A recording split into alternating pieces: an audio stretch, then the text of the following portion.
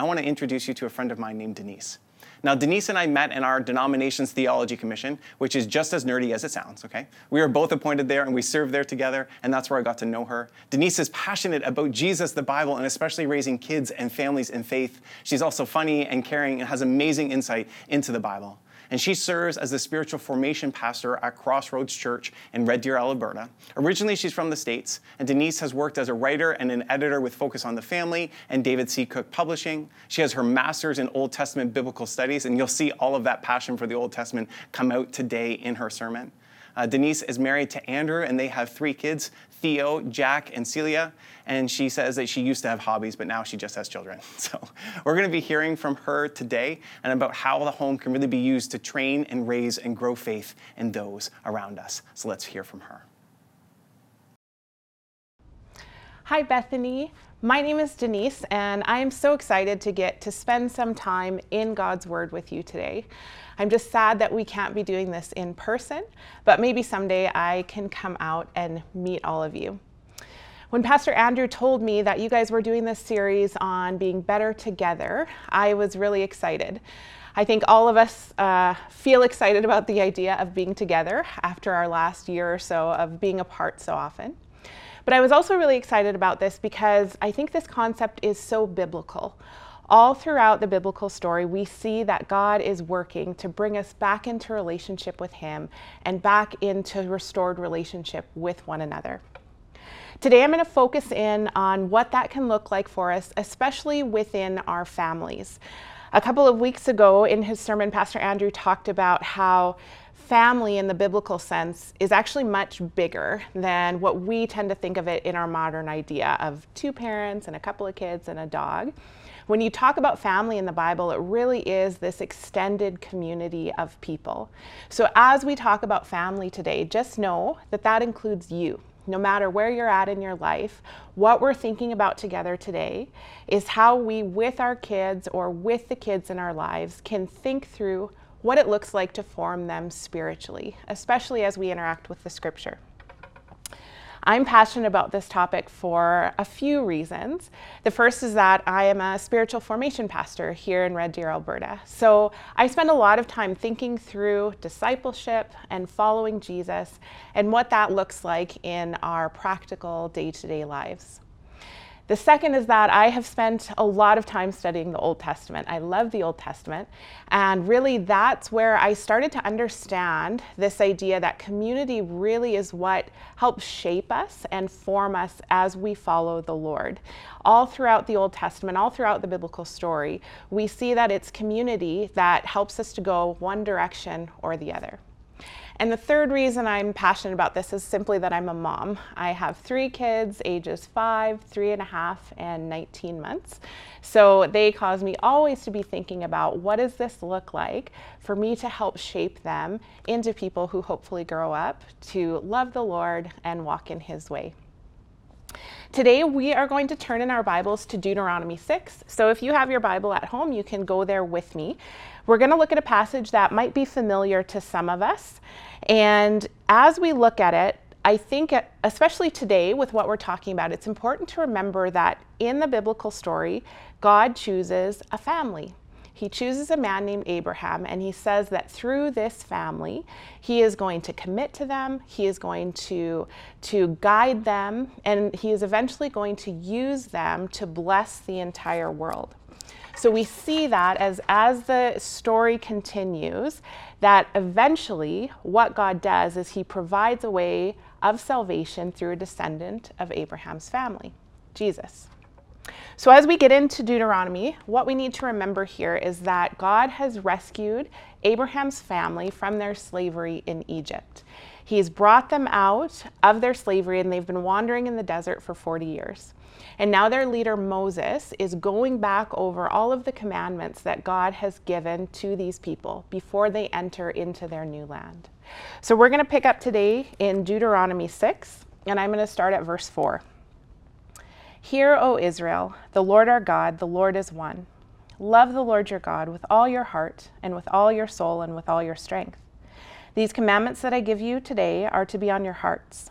Impress them on your children. Talk about them when you sit at home and when you walk along the road, when you lie down and when you get up. Tie them as symbols on your hands and bind them on your foreheads. Write them on the door frames of your houses and on your gates." The very words of God. This passage that we read includes one of the most important phrases that we get in all of the Bible. Jesus actually confirms this as the most important commandment that God gives, that we are to love him with all of our heart and all of our soul and all of our strength. And this is such an important commandment we see especially for the Israelites, because during the time that they lived in the ancient Near East, everyone around them worshiped multiple false gods. It was just what was common. It was actually quite out of the ordinary for Israel to be a community that worships one God and one God alone. And so God knows that as they go into this new land, they are going to face a constant temptation to worship the gods of the culture around them. And they're going to want to incorporate their worship of those gods with their worship of Yahweh, the one true God. And we see as we continue through the Bible that Israel fails at this a lot. They do fall to this temptation all the time. Now, for those of us today, we probably aren't tempted to worship multiple gods, but we do face a temptation to incorporate our worship of God with all of the things around us that tempt us in our culture. And that looks different for each of us. For some of us, it might be maybe that pursuit of a career or pursuit of money that kind of tempts us to incorporate that with our commitment to the Lord. For some of us, it could be our politics or some of our opinions that tend to creep in there and find themselves level with our worship of God.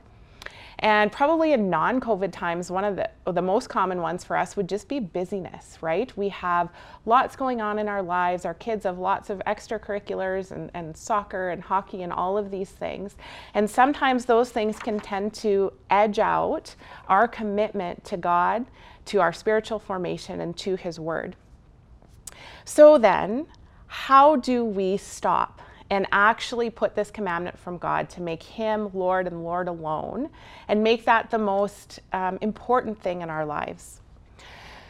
The way the Bible tells us to do this is just when we continue in that passage. It says that we need to teach it to our children. The Hebrew literally tells us that we need to be repeating it over and over again, and not just through what we say, but also through what we do. So when we're walking along the road, when we're lying down, when we're in our homes, it's this repetition of the truth about God that eventually sinks into us. And as we teach that to the kids in our lives, it not only helps form them, but it helps form us as well. Because as we repeat the truth about God, that sinks deep into us too. Sometimes it can feel overwhelming to know how to do this well. How do I incorporate spiritual formation into my day-to-day life?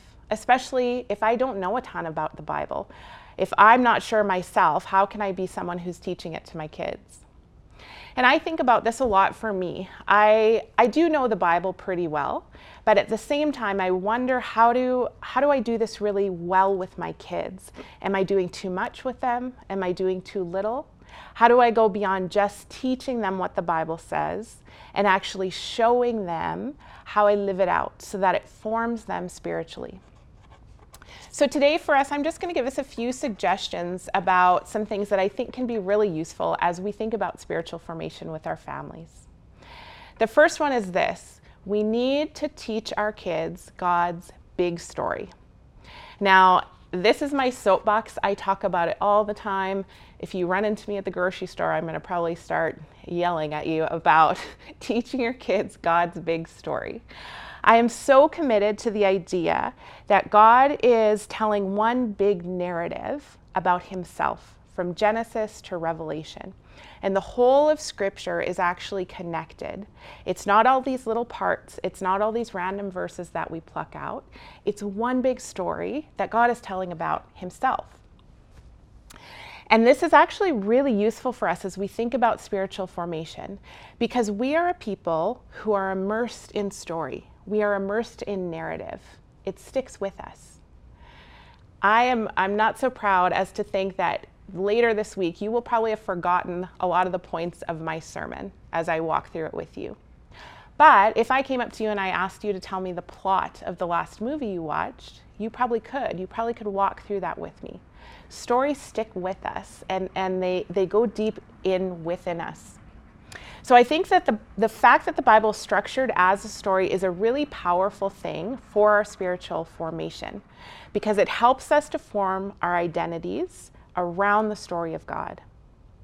My husband teaches high school, and I would say in the past few years, he has dealt so much with kids who are struggling with their identities.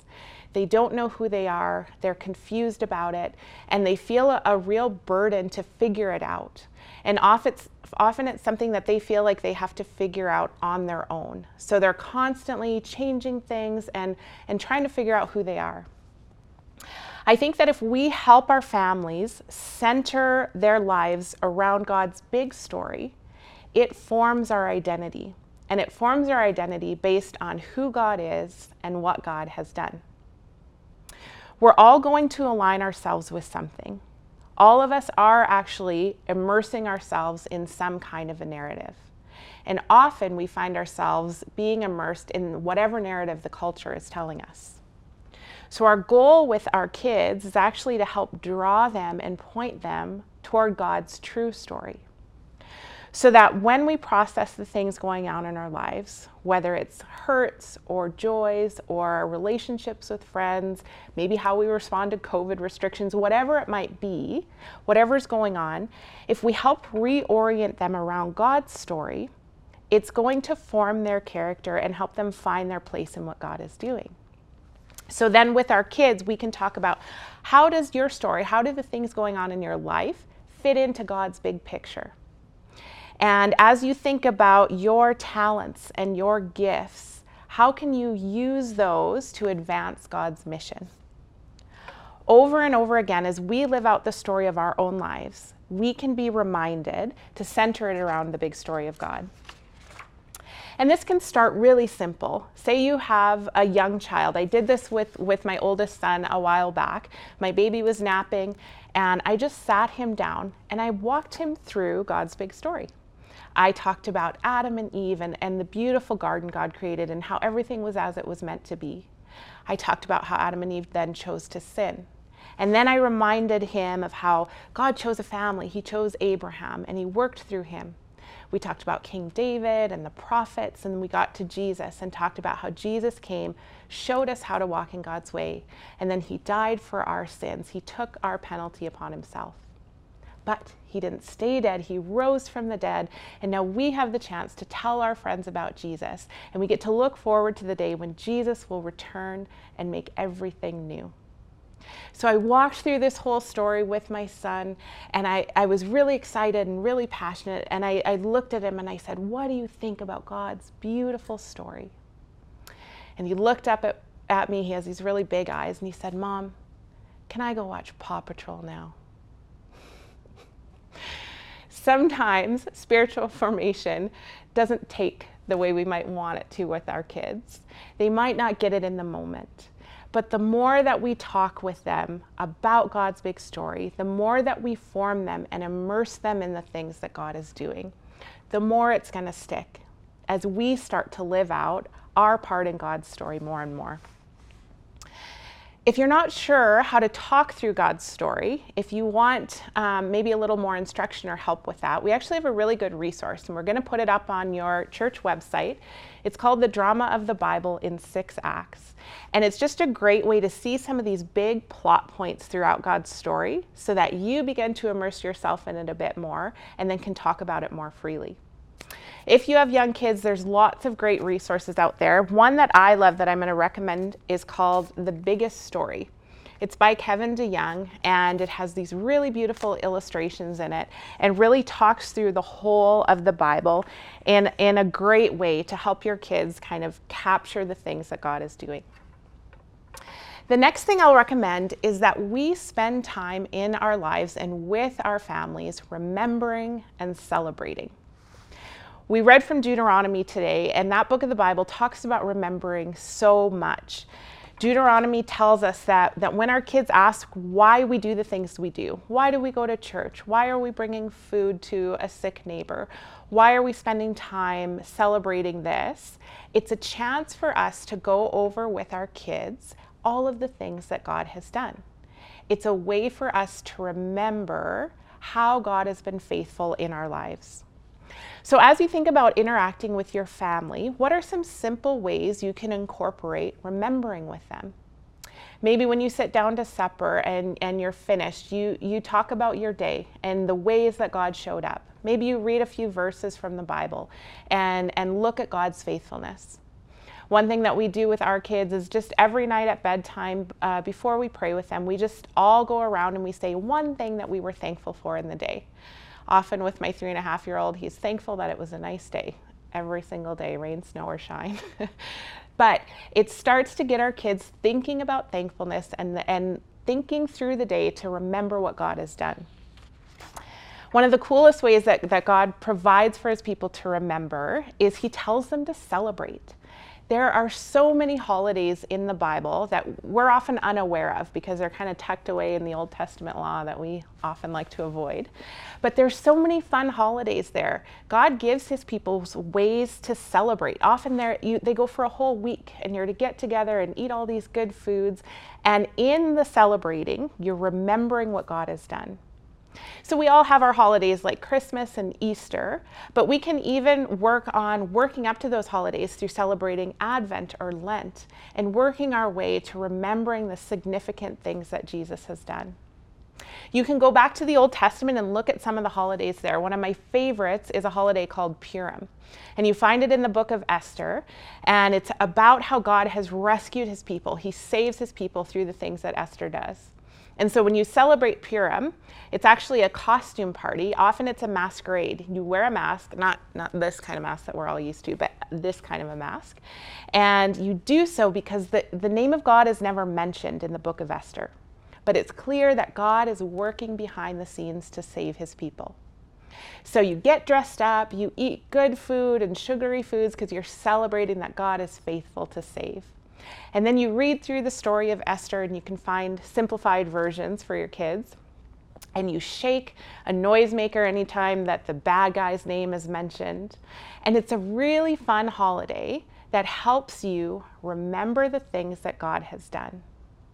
And as we take time to remember and celebrate, these traditions and these celebrations will actually work their way into the lives of our families.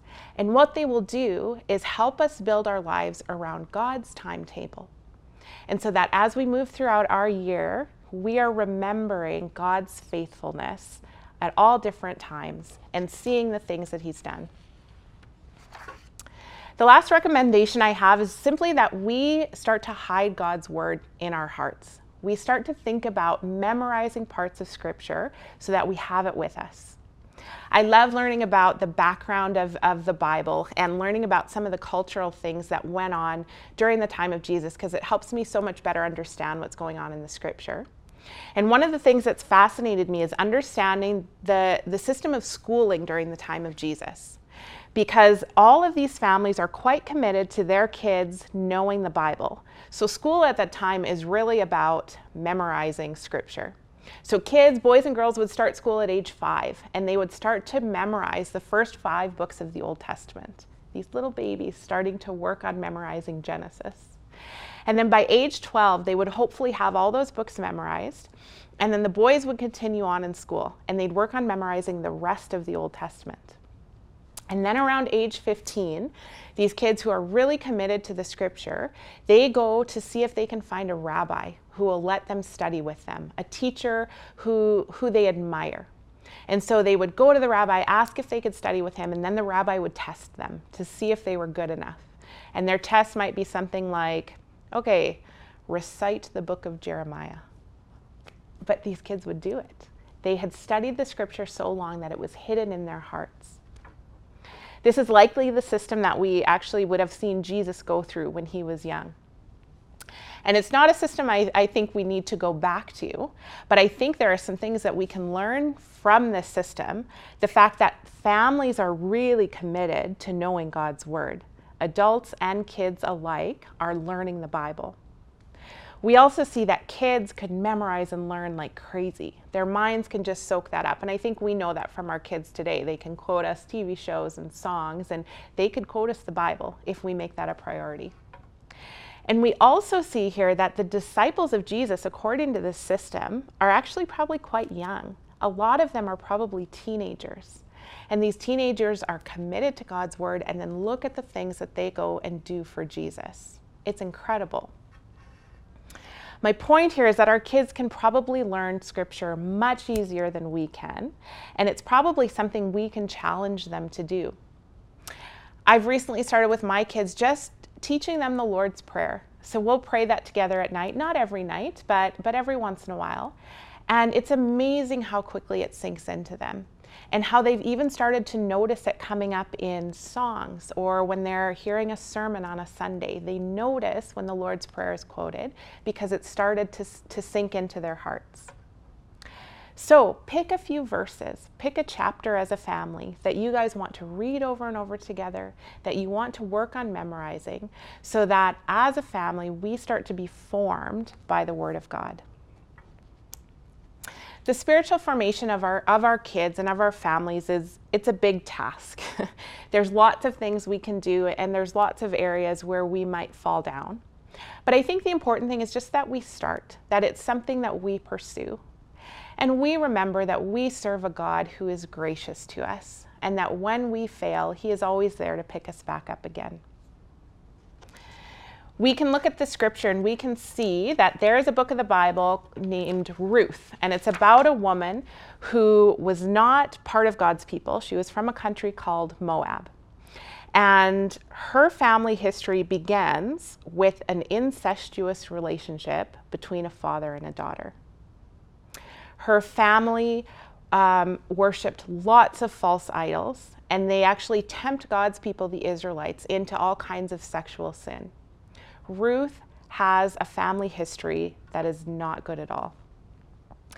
And yet, God uses Ruth in His story of salvation. He brings her out, He brings her to a new place, and she ends up being the great-grandmother of David, who is remembered as Israel's greatest king. And then when you look in the New Testament, you see the name of Ruth mentioned in the lineage of Jesus. So God takes Ruth out of her poor family situation and actually uses her as a key person in His plan of salvation for the whole world. So God, yes, He gives us roles and responsibilities in our families. We are responsible to teach our kids to love the Lord with all that they are. We have that responsibility.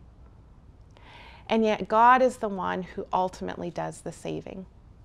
I could have my kids memorize the entire Bible, but that's not going to bring them into relationship with Jesus. The Bible tells us that the Holy Spirit is the one who calls us, that ultimately He is the one who does it. He's the one who brings us back into right relationship with Him. I want to read you, to close out, a few lines from The Biggest Story, my favorite little book here, because I think it so clearly shows us how God takes responsibility and does the work for bringing us back to right relationship with Him. So I'll show you the picture here, and then I'm going to read to you. It says, "It just didn't seem right that the one destined to crush the serpent would be crushed himself. So when Jesus, the Christ, the Son of the living God, died on the cross that Friday afternoon, it seemed a shocking evil beyond belief. And it was. The worst thing that's ever happened in the world. But it was also the best thing that's ever happened in the world, just as we would expect from God, and just as God planned it. We break promises, so God keeps His. We run from God, so He comes to us. We suffer for sin, so the Savior suffers for us. Our story is the story of God doing what we can't in order to make up for us doing what we shouldn't.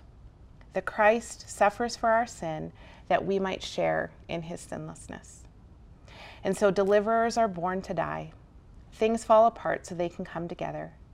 God kicks His own people out of paradise and then does whatever it takes to bring them back again. What a beautiful story of salvation that our God gives to us.